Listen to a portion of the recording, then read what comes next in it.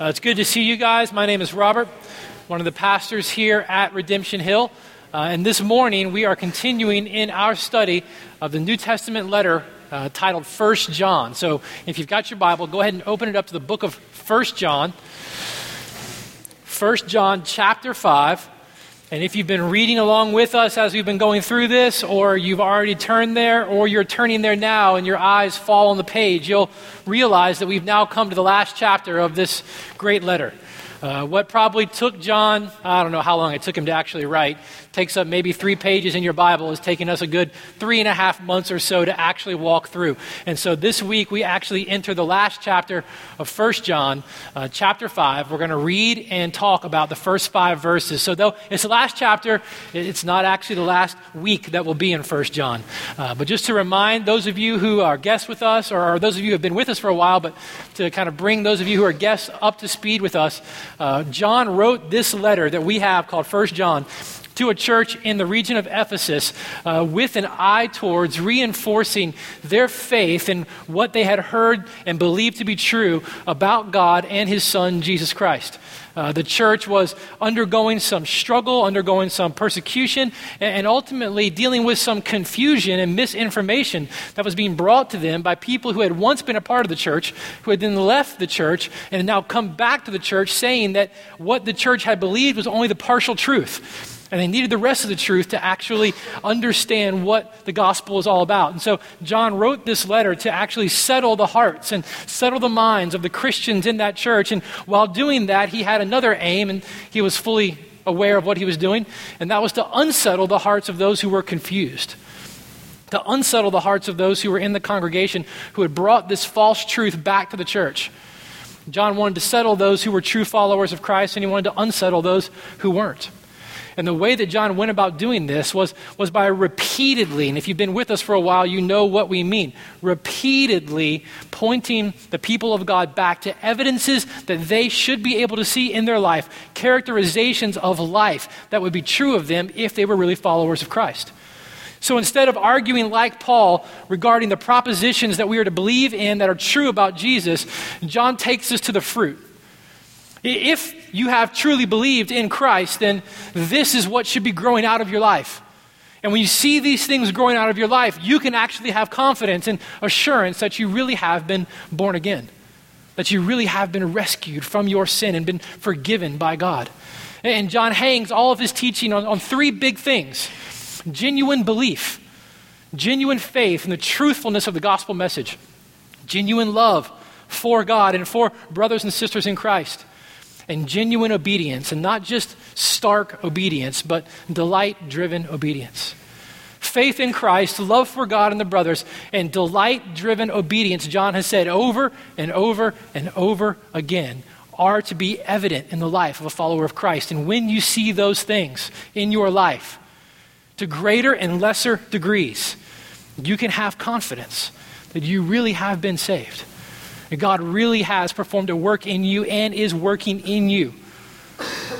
This is what John's message has been. And in our text this morning, he's going to go back to those same 3 things: faith in Christ, love for God, love for the brothers, and delight-driven obedience.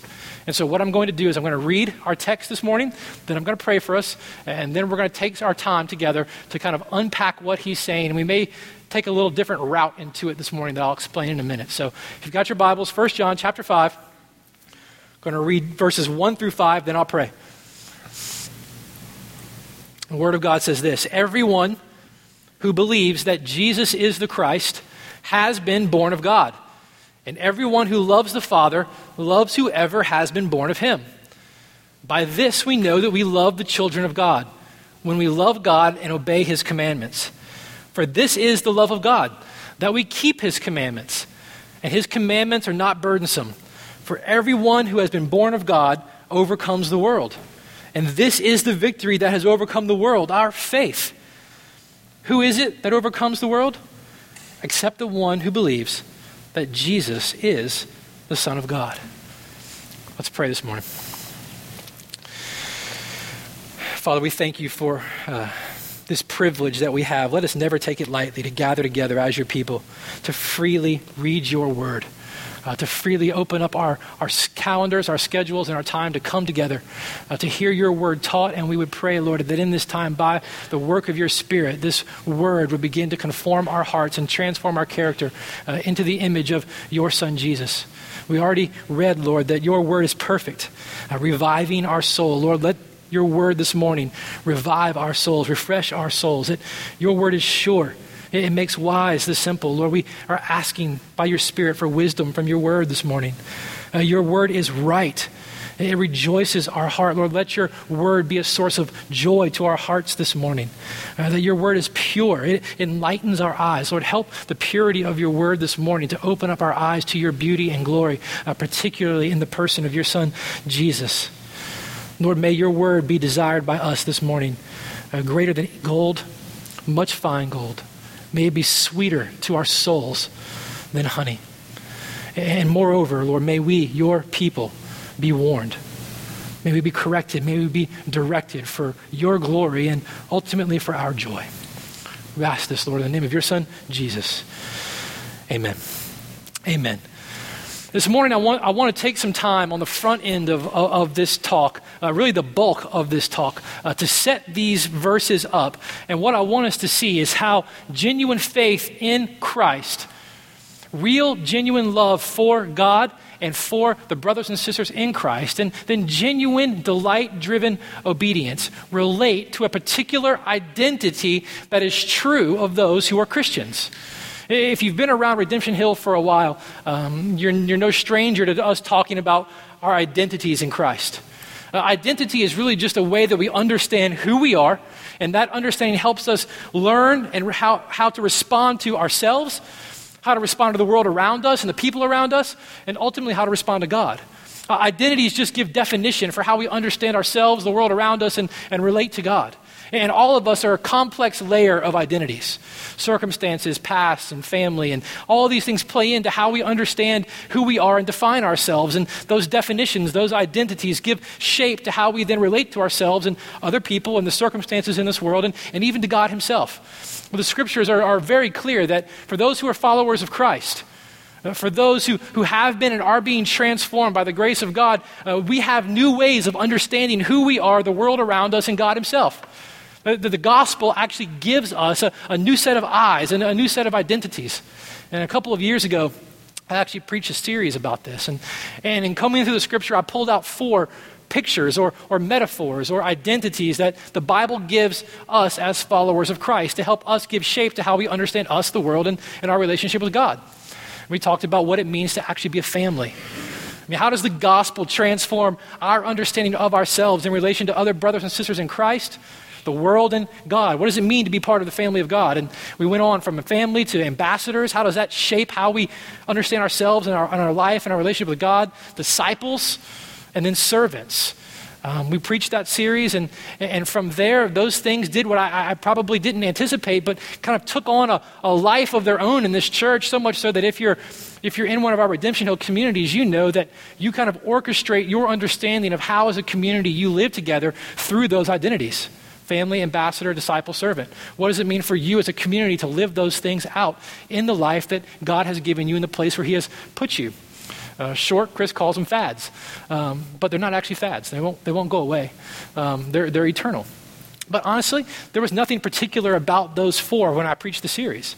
I felt like they encompassed the big ideas that you can find in other places in the scripture, and they were easy to put hooks on for us to understand ourselves, because ultimately those are just 4 of the metaphors or descriptions or identities that are in the scriptures that are to be true of followers of Christ. So let me just read for you this morning just a shorter or a longer list of those identities you can find in Scripture, but shorter than if I were to be totally comprehensive. So somewhere right in the middle. And this is what the Bible says is true of you if you are a follower of Christ. You are, very simple, we'll start with the big E on the eye chart, a Christian. I mean, did you know that in the early days of Christianity, that title, that identity was actually a derogatory term? Christian actually came from the pagans in the area. They called the followers of Christ Christians or little Christs. And that's come to be the most generic way that we understand who we are and self-identify our faith and self-identify ourselves with others. But that's actually a term that we'll find in the scriptures. We are Christians. But the Bible will also say this.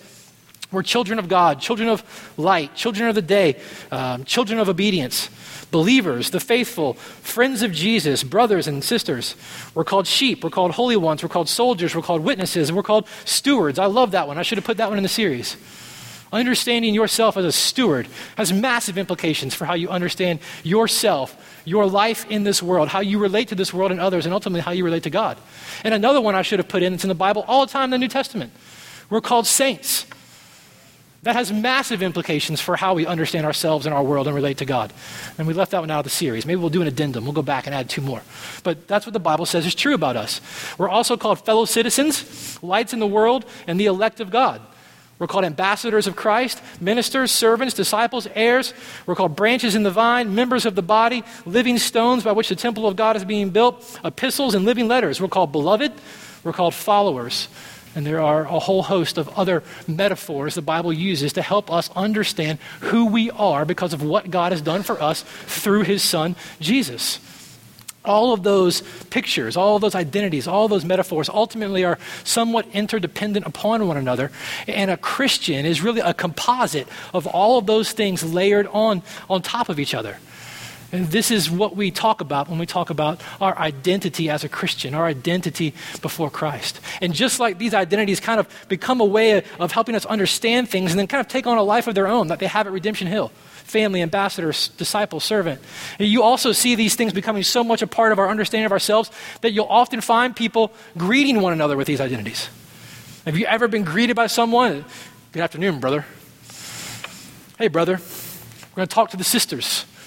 We're going to talk to the brothers. We're going to walk up here. Good morning, beloved. It's an idea. It's true. And these things become so much a part of our understanding that we even use them in relating to one another. And when we do that, it's reminding us of what's true because of Christ about who we are and how we relate to one another. It's a very helpful thing. But there's one particular metaphor and identity, and whichever word we choose to use, and I'll probably use them both throughout the morning, that doesn't often find its way on the list in conservative evangelical circles, kind of like the ones that we swim in. There's one identity that's riddled throughout Scripture, and we see it referred to in our text this morning, that we don't often put on the list. And in my own honesty, I've had to deal with this week that I actually don't put on the list. That in all of our teaching here and in other times, and when God's given me opportunity to teach, there is a particular metaphor and identity that I tend to just go around. I kind of do an in run on it when we come to it in the Scriptures. And the whole point of one reason why we preach the Bible verse by verse is so that when we come to things that personally we typically wouldn't just stand up and preach, we've got to deal with it because it's in the Bible. And there's one metaphor and identity that I'm guilty of trying to do an in run around pretty often. And you see it referred, we've talked about it already in this series, but you see it referred to pretty specifically here in chapter 5, verse 5. I'll read it to you real quick as the lights go out. I'm going to read it to you from a different version of the Bible, the Holman Christian Standard Version, just because I think it helps bring this identity out a little more clearly. Verse 5 says this: who is the one who, some Bibles say, conquers the world, but the one who believes that Jesus is the Son of God. Throughout the book of 1 John and throughout the New Testament, believers in Christ are often referred to or referenced to as those who have conquered, those who have overcome, those who are indeed, because of Christ, victorious. And I'll be honest, in my mind, when I hear that, when I read that, it takes me to places that I'm not too comfortable with. It takes me to TV things that I've seen on the TV and preachers that I've seen on the TV who have used these pictures and used these metaphors and used these identities in ways that are not particularly healthy to the body of Christ and not particularly true to the Scriptures themselves. They've been absolutely neglected by the conservative end and circles of the evangelical world, and in that neglect, co-opted by other members of the family. You know, you've got family reunions, and you've got that crazy uncle that always shows up, and you don't quite know what to do with him because he just says weird things all the time. That brand of Christianity has co-opted this metaphor, and we've just said nothing about it. And to my own fault, my own neglect, I've tended to do an end around this particular identity and picture instead of actually informing it from Scripture for those of you who truly are followers of Christ to better understand and live out of. And so this morning is somewhat of an act of repentance and contrition on my part, because I have actually tried to avoid it, though it's very true and very real and very spoken of here in the Bible. And in fact, I used to be part of a ministry. I was thinking about this last night. I used to be part of a ministry where you regularly greeted one another with the word champ. You see somebody walking up, "What's up, champ?" Champion, super champ, super duper champ. And you know, it was kind of funny, and the majority of us came from an athletic background, so we always liked being stroked. But there's something inherently true about what was being said, even if it stoked things in me or in others that weren't necessarily helpful. And so this morning, what I want to do is I want to start by helping us get a bigger picture from the Scriptures of this particular metaphor and this particular identity, what the Bible says about this, what it is indeed that we are conquerors of, where indeed our victory comes from. But in particular in 1 John chapter 5, what genuine faith in Christ, what real love for God and the brothers, and what true delight-driven obedience has to do as a foundation for you being a conqueror, and is evidence of the fact that you indeed, through Christ, are overcomers, are conquerors. And that's what I want to do. So most of our time will be on the front end, and so I want to start by talking about the word. I mean, what actually, where does this word come from? Where does this idea come from? I mean, in your Bibles, when you read that word overcomer, or read that word overcome, or read in 1 John chapter 5 4 times in the last 2.5 verses a reference to victory or overcoming or conquest, all of those words are different ways of translating the same Greek word. And that Greek word is Nike. Yep, just like the shoe. That's where the name of their company comes from. Nike means victory. It means conquest. That's what the word means. In the Greek culture, that was a huge idea. And they were fascinated with the idea of conquest and victory, so much so they actually had a goddess named Nike, the winged goddess of victory. And in that culture, they actually believed that only gods could truly be victorious.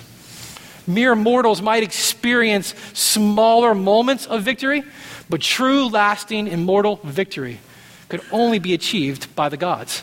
And so imagine yourself in the congregation when John's letter came and someone stood up to read it.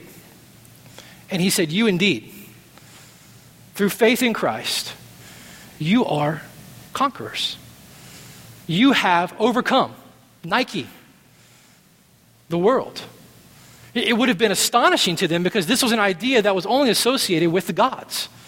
But here the Scriptures, and through John, the Holy Spirit has inspired him to say that no, because of Christ, you indeed are conquerors.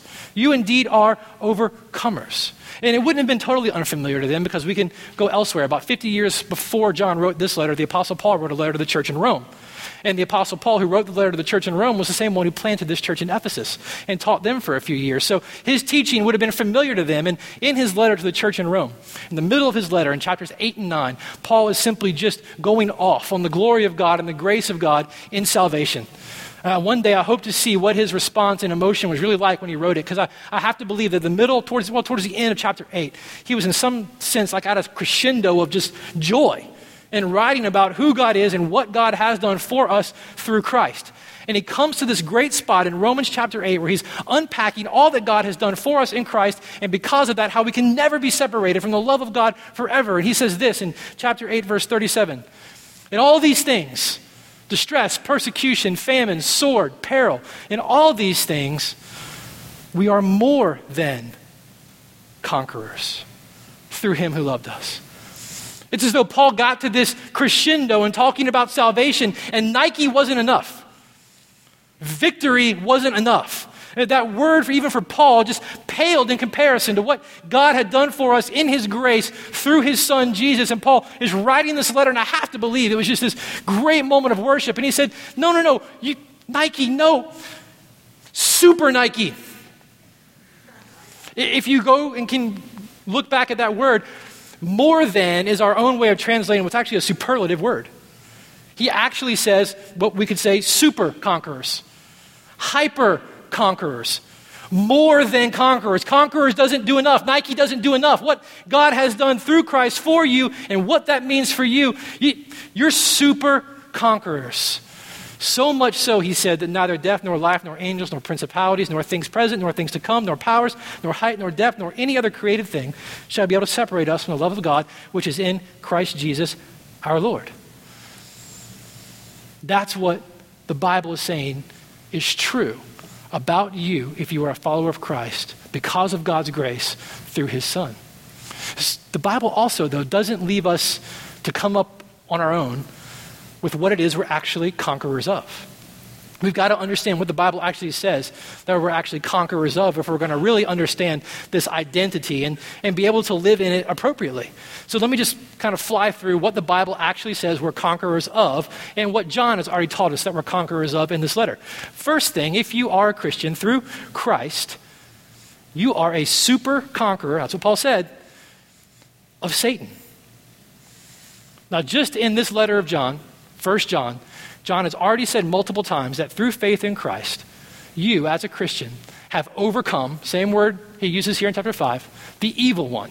You find it in chapter 2, verses 13 and 14. He says, I'm writing to you young men, I'm writing to you church because you have overcome the evil one. So through Christ, through faith in Christ, because of Christ and what he has done, if you are a follower of Christ, you have overcome Satan. In one of John's other writings, in the book of Revelation, the same John wrote that book that wrote 1 John. I love kind of how he says this and kind of then what he points the hope of a Christian towards in this victory. I'll just read it to you. You don't have to go there, but Revelation chapter 12, verse 11, John's talking about the saints who were present at the throne of Christ when he had this revelation from God. And it said they, talking about those saints, have conquered him, talking about the evil one that he was talking about here, by the blood of the Lamb. And that refers to Jesus' sacrifice. And by the word of their testimony. They indeed, because of Jesus, are conquerors of the evil one. And then in chapter 21 of Revelation, he takes that and he points the eyes of those who are followers of Christ forward to what is to await them because of this conquest through Christ. In chapter 21, he says this, verses 5 through 7. And he who was seated on the throne, talking about Jesus, said, Behold, I am making all things new. Write this down, for these words are trustworthy and true. And John says, he said to me, It is done. I am the Alpha and the Omega, the beginning and the end. Now listen to the heritage that awaits those who through Christ have conquered the evil one. To the thirsty I will give from the spring of the water of life without payment.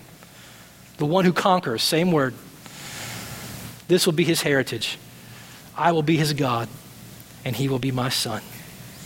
Through Christ you are super conquerors of Satan, and your heritage, your promised hope, is God himself. The Bible also says something else about what we've conquered. The Bible says that through Christ you are super conquerors of Satan, you are super conquerors of the evil one, but you are also super conquerors of sin and death. Through Christ, you are a super conqueror of sin and death. Now, my favorite passage in the New Testament about this is actually 1 Corinthians chapter 15. The Apostle Paul is going on this beautiful, beautiful teaching of the promise of eternal life, the promise of resurrection, the promise of a resurrected body. And he comes to this place in chapter 15, verse 55, where he brings this great quote in. And he says, Death is swallowed up in victory. Death is not defeat. Death is swallowed up in victory. Oh, death, where is your victory? Death, where is your sting? And then he says something that we never quote when we quote those verses.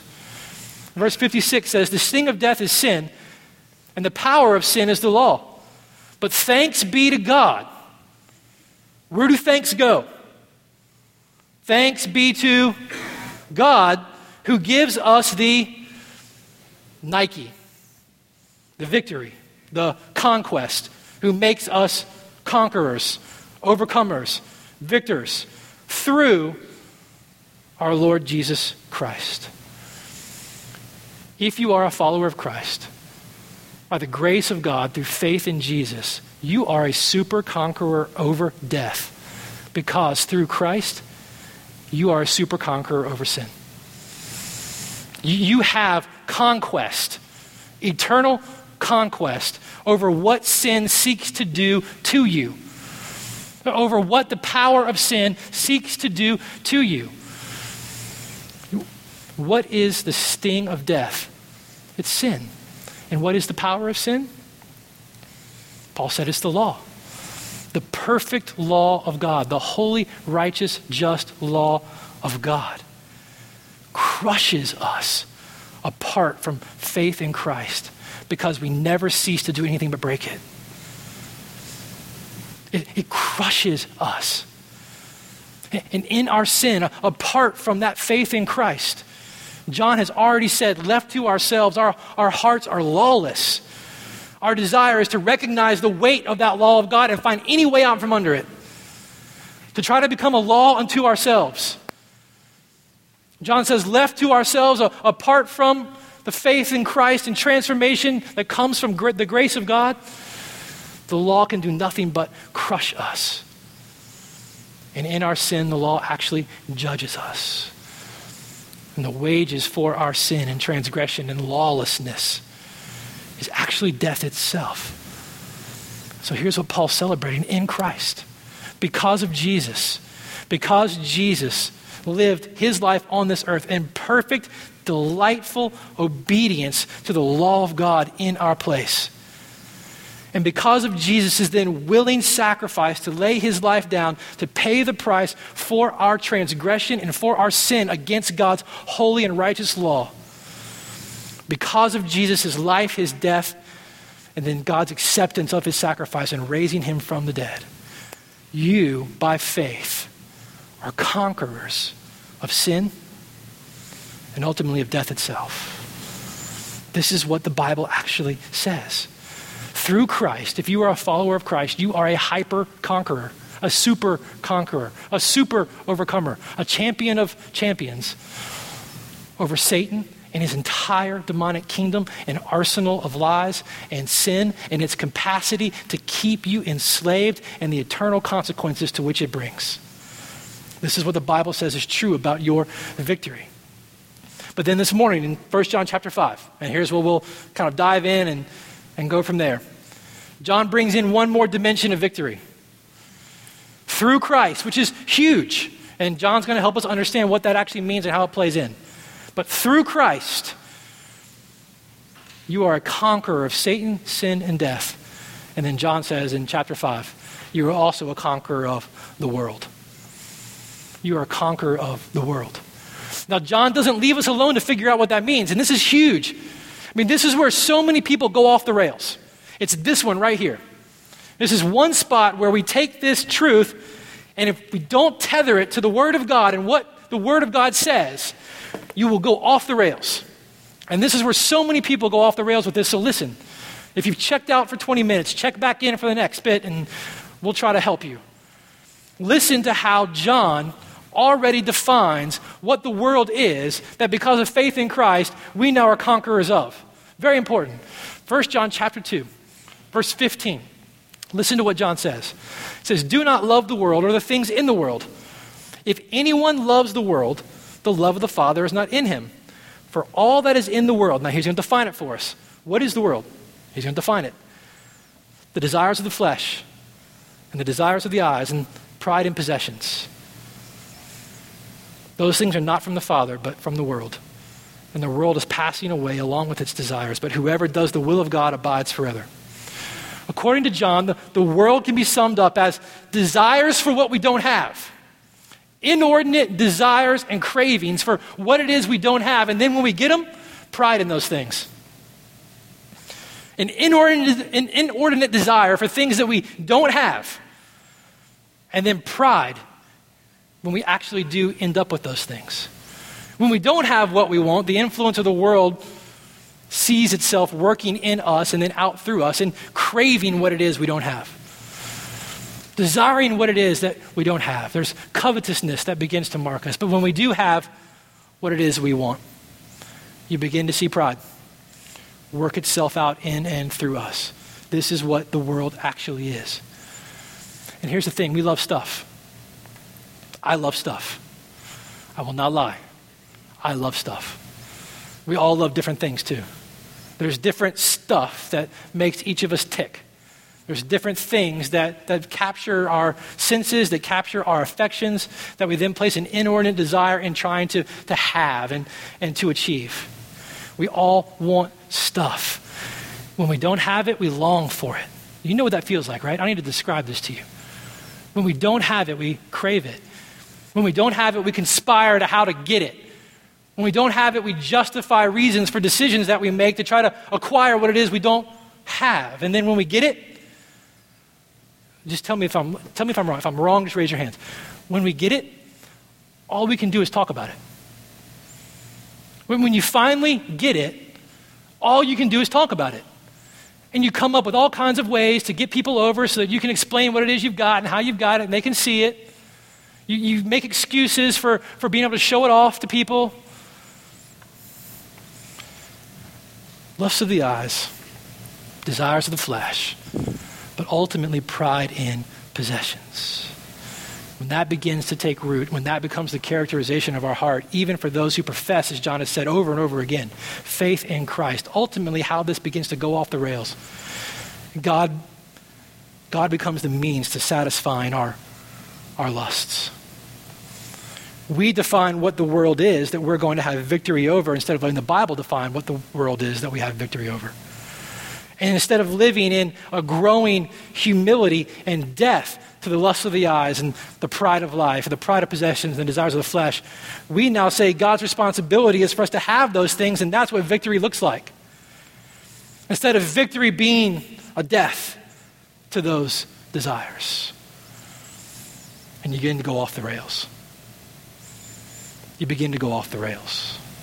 You begin to redefine for Scripture what the actual spoils of victory are and what victory actually looks like.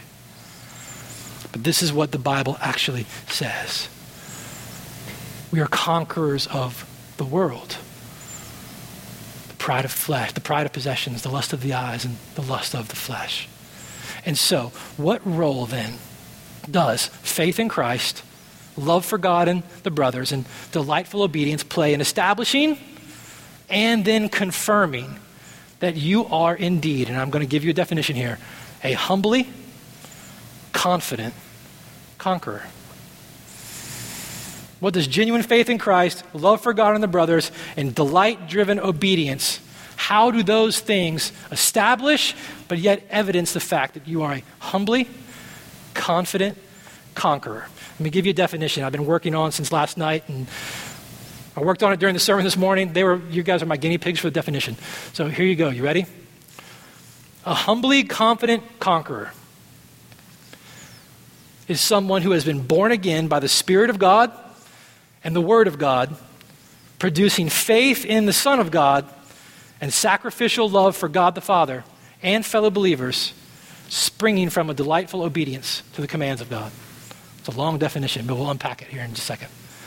Humbly confident conquerors are those who have been born again by the Spirit of God and the Word of God, producing faith in the Son of God and sacrificial love for God the Father and fellow believers that springs from delightful obedience to the commands of God.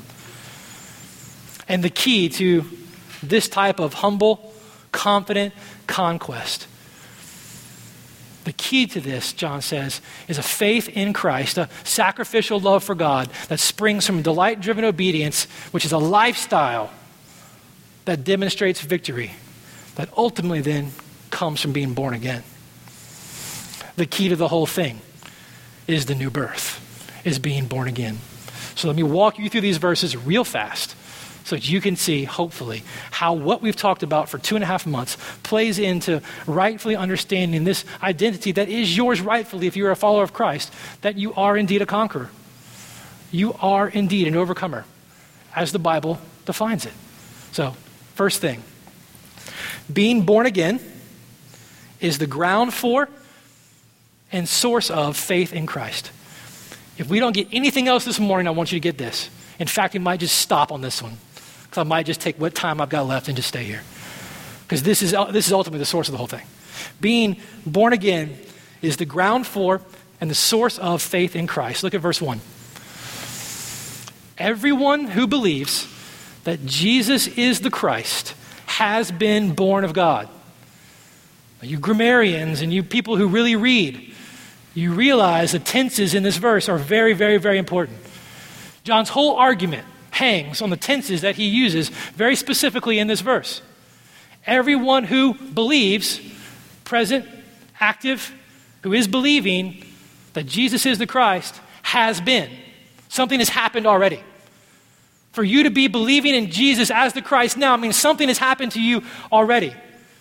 Those who believe that Jesus is the Messiah, Jesus is the Christ, Jesus is the promised one of God who would deliver his people from their bondage to sin. Jesus is the one that God had promised who would rescue and redeem his people. Jesus is the only one through whom fellowship with God can be achieved. There is no other way to know the Father but through Jesus. So those who believe that Jesus is the Messiah, they have been born again. It's not the other way around. And here's when you don't let the Bible define what it means to conquer, you go off the rails. Faith is not the means to being born again. Faith is evidence that you have been born again. Faith is the evidence. When you see Jesus for who he is, and to see Jesus for who he is naturally means that you see yourself for who you really are. When you see Jesus as supreme, and you see Jesus as satisfying, and you see Jesus as a necessary Savior, you rightfully see yourself as absolutely in need of Jesus. And to see yourself in need of Jesus, and to see Jesus for who he is, and as God's promised solution to sin and redemption, and to worship him, means that something has happened in your heart already. Yeah. That faith, to see Jesus for who he is over and against what you have believed for however long you have believed it, and to see yourself for who you really are despite what you've ever told yourself about who you really are, is evidence that something has happened in your life. It's evidence that the Spirit of God, through the declaration, through the preaching, through the proclamation, through the sharing, through the communication of the gospel, which is the Word of God about the Son of God, the gospel, the Word of God about Jesus, who he is and what he's done, that message has now collided with your soul. And the Spirit of God is at work with the Word of God in your soul. And what God is doing at that point is making what the Scriptures say is dead in you. Your heart that in sin is dead to the spiritual realities and the glory of God. Dead in sin and trespasses. Nothing good in you. Old Testament, Ezekiel would say, your heart was stone. Before the Spirit of God and the Word of God collides at this point with your soul, anything about God that was ever taught to you would shatter off your heart like bullets off a rock. Just pinging all around. But in this moment, with the gospel, the Word of God about the Son of God at work with the Spirit of God in your soul, what was dead is made alive. What was once stone is now flesh.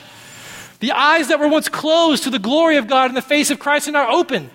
And you see Jesus for who he really is.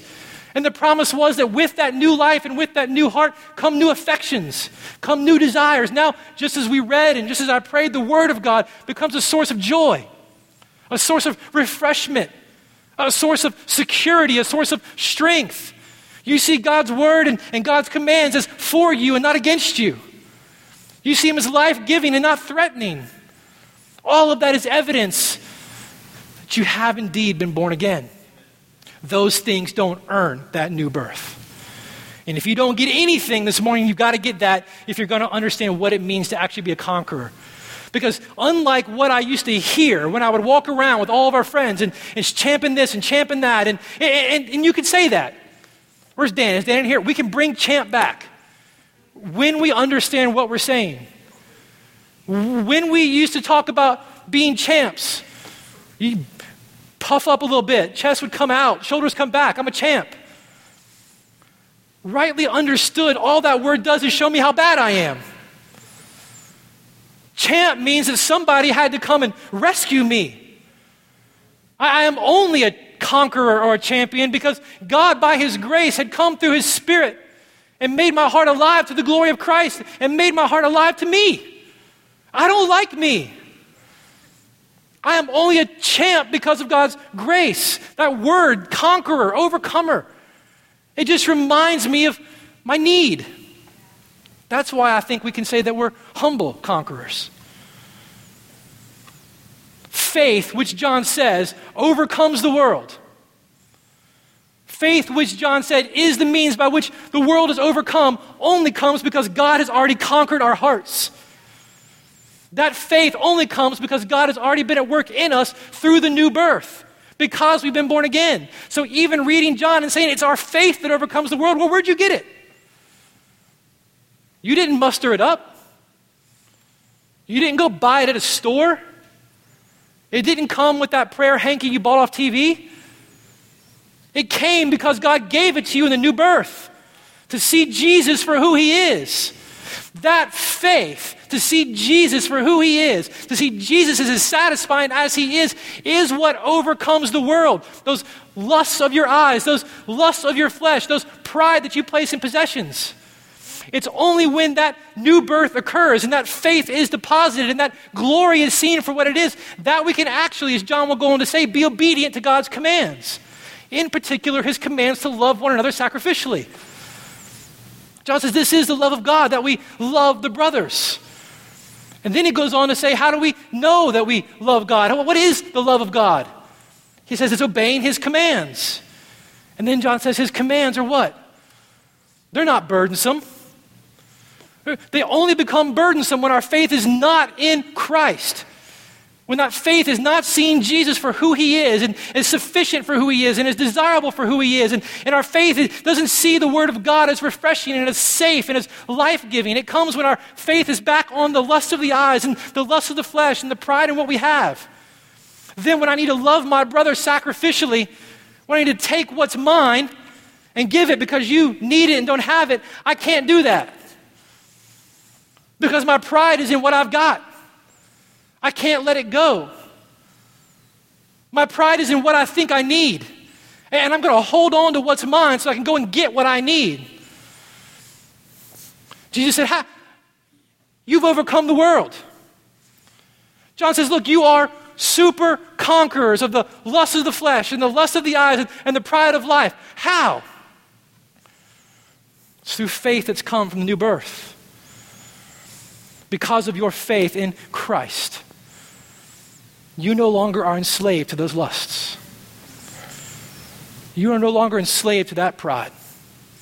You indeed are conquerors. Listen, please, let the Bible define for you what it means to be a conqueror. Let the Bible define for you what your victory really is over. And let the Bible define for you what the spoils of your victory are.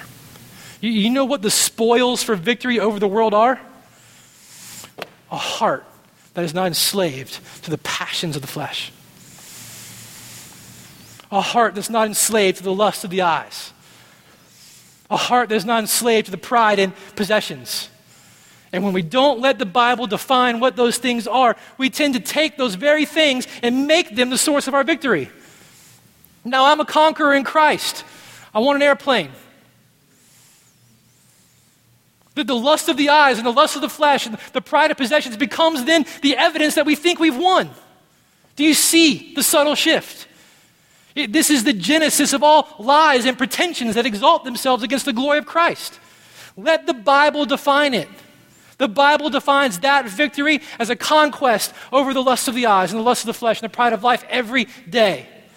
Verse 5 says, who is he who conquers? Who is he who conquers the world? Present, active, indicative. Who is the man or the woman who is conquering? Who is living then, to use your language if you come from that background, victory over the world? Over the lust of the eyes, the pride of life, pride of possessions, and desires of the flesh. It's he whose faith that comes from having been born again, is in the person and work of Jesus Christ, the Messiah. To him, his commands, they're not a burden. They're not a burden. But as one commentator said, God's commands then are no more burdensome now to a Christian than wings are to a bird. They're the means by which we live in freedom and fulfillment as God actually meant us to live. Who is the one who conquers the world? It's the one who believes that Jesus is the Son of God. It's the humble, confident conqueror. the one who recognizes that apart from the grace of God and the work of Christ, they are dead in their trespasses and sins. Whatever victory is theirs is only because of the grace of God that has come through Christ. And they didn't deserve it then, and they don't deserve it now. But thanks be to God who provided the victory. Humble, yet confident. Because even in this world, in the battle that rages day in and day out, that's why John said, it's he who conquers, who is conquering, because there is a battle. John has already said, don't fool yourself. Don't fool yourself into thinking that you're done with this thing. Some of you walk around saying, I don't wrestle with sin, I don't fight sin, I don't have sin. John said you're deceived. You've deceived yourself. And worse, you're calling God a liar. Romans chapter 7, Paul says, man, I have this battle every day. I have this heart that desires to do what brings God glory, what delights in God, what's done out of delightful obedience to God, but every single day I do the very opposite thing. I want to honor God. I want to serve God. I have a delight in God's commands, but there's this part of me that keeps doing the opposite. Wretched man that I am. Who will save me? Who will save me? Thanks be to God. To the humble and the confident who know that that salvation comes through faith in the person and work of Jesus, and a day in, day out, what John says, walking in the light. Our recognition of that battle. An agreement with God about the seriousness of it. Calling our sin for what it is. Confessing it to God. And then receiving the forgiveness that is ours because of our faith in Christ. Who is he or she who conquers the world? It's he or she who believes that Jesus is the Son of God, is the only way to the Father, is the only means for forgiveness and restoration, and is, as John said in chapter 1, at the right hand of God, pleading as our advocate, pleading on our behalf that he has paid the ultimate price for our sins, and that we are indeed forgiven. Eternal victory, real eternal victory. The Greeks were wrong. It's not the gods who get that. It's the humble, confident conqueror whose faith is in the one who achieved that victory on our behalf. Let me close with this quote. I didn't read it to the first service because I talked too long. But you're going to be surprised at who said this, because if you come from a background where this language is used and you've kind of got this wild idea of an overcomer, you'll think it probably comes from them. But this is actually a quote from John MacArthur.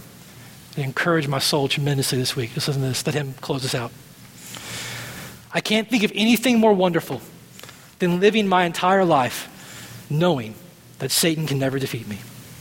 The world can never defeat me. Sin can never defeat me. The law can never defeat me. And death can never defeat me.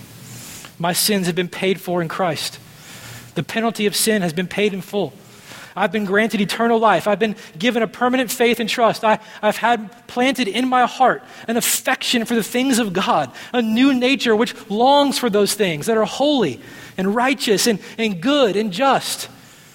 Indeed, because of Christ, I am a new creation, and nothing will ever change that. I have been born again. I cannot now be unborn. I possess the life of God, and the desires of the world are growing strangely dim because the truth is in me, and the truth teacher, the Holy Spirit, has taken up residence in my life. In Christ, I am indeed a conqueror. Let me pray for us this morning.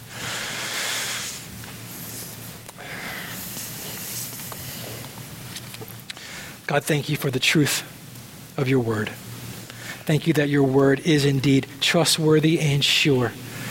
That your word indeed is the source for making this simple. Making this simple, that's us, and making us wise. And Lord, I ask that your Holy Spirit would do a work in our hearts with your word to make us wise to your beauty and your glory in your Son, Jesus.